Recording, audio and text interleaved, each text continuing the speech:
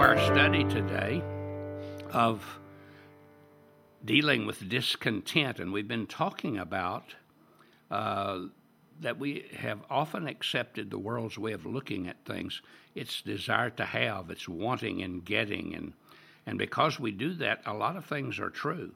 But let's look at it from another view. We are deceived into dissatisfaction with what we have. That's what happens. Well, my house is not as big as his. My car is not as new or as fine as that other person's, or so and so and so and so. Covetousness begins with discontent with our possessions. Now, that doesn't mean that we can't do better. That doesn't mean we can't have a new car. That doesn't mean we can't have a new house. Certainly, God is not opposed to any of that. It's the whole attitude of the thing. If we put God first, if we ask Him for direction, and He can lead us to a new car, lead us to a new house, direct us to have certain things. He does not want us to live in squalor. He does not enjoy us being poor. He wants us to be productive. But at the same time, He wants us to experience a life that's really worth living. And that's why He says those who want to get rich fall into temptation and a trap and into many foolish and harmful desires that plunge them into ruin and destruction. So the point being, God wants us to have a perspective about what we have. You see, we need to be satisfied with what we have when we have it. I have a lot more now than I had early in my married life. I didn't have much at all, but we were content. And because we were trusting God and we loved each other and we were building a family and working for God's church, making a difference, we felt. So, you see, it's not what you have that satisfies you anyway. So, we don't want to be deceived into thinking, if I don't have that, I can't be happy. If I don't get that, I can't be happy. That is not true. You see, the definition for contentment is realizing that God has provided everything I need for my present circumstances.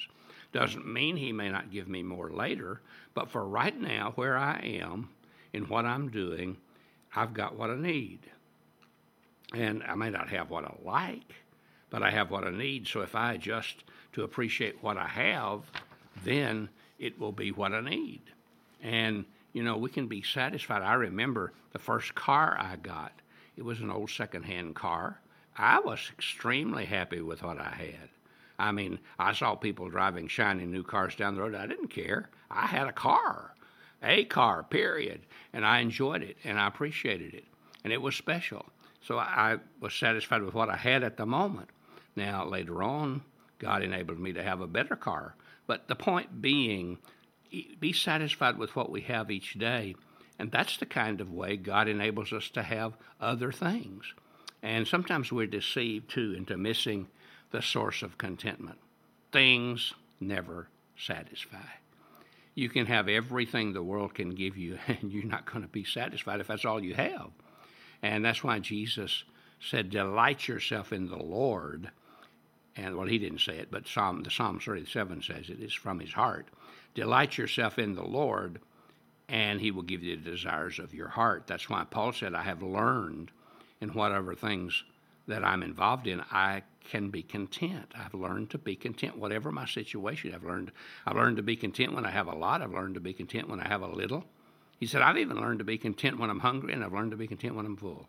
I mean, that's going pretty far in saying that. And that's what the greatest believers of all time have experienced, that coming to that place of contentment.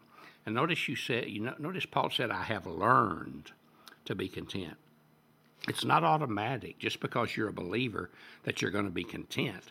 You have to choose daily to trust God. Here's some things that will help you be content. How can I really have contentment? Well, first, reject the world's system of contentment. It doesn't work. And that's why Paul said in Romans 12, stop being conformed to the world. Stop letting the world squeeze you into its mold. I don't have to be like everybody else. I don't have to be in the rat race.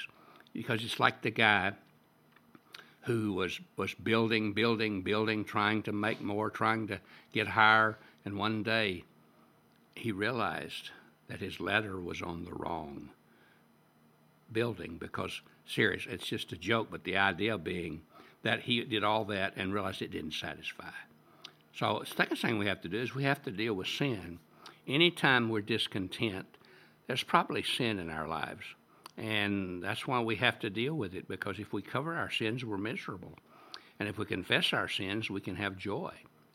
And then we have to give Jesus his rightful place as Lord of our lives. That's why Jesus said, seek first the kingdom of God.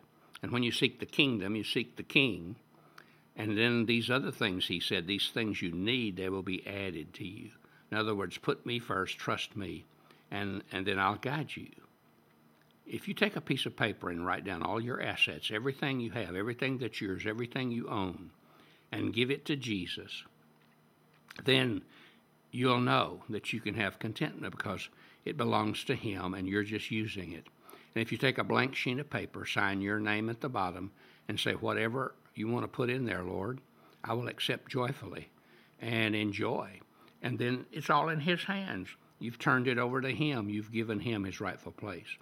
And then we must give thanks daily for what he has done and what we have. You see, we should constantly be thanking God for our family. Recently, I was in the hospital and had some pretty serious problems, and God spared my life and spared me and gave me new strength.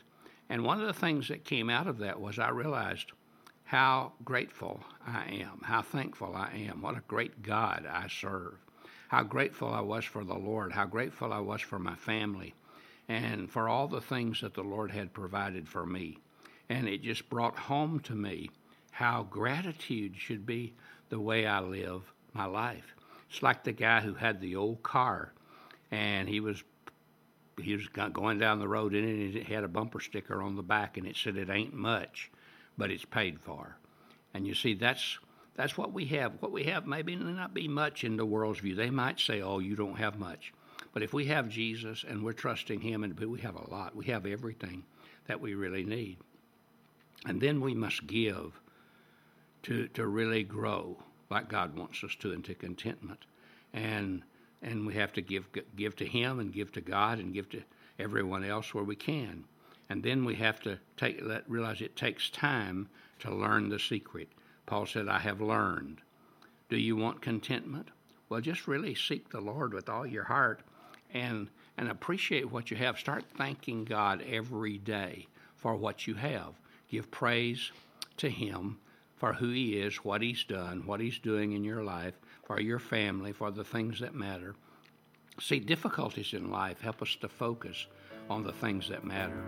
When we just go along every day, we don't see that. I'm praying that you and I'll do that today. God bless you. Have a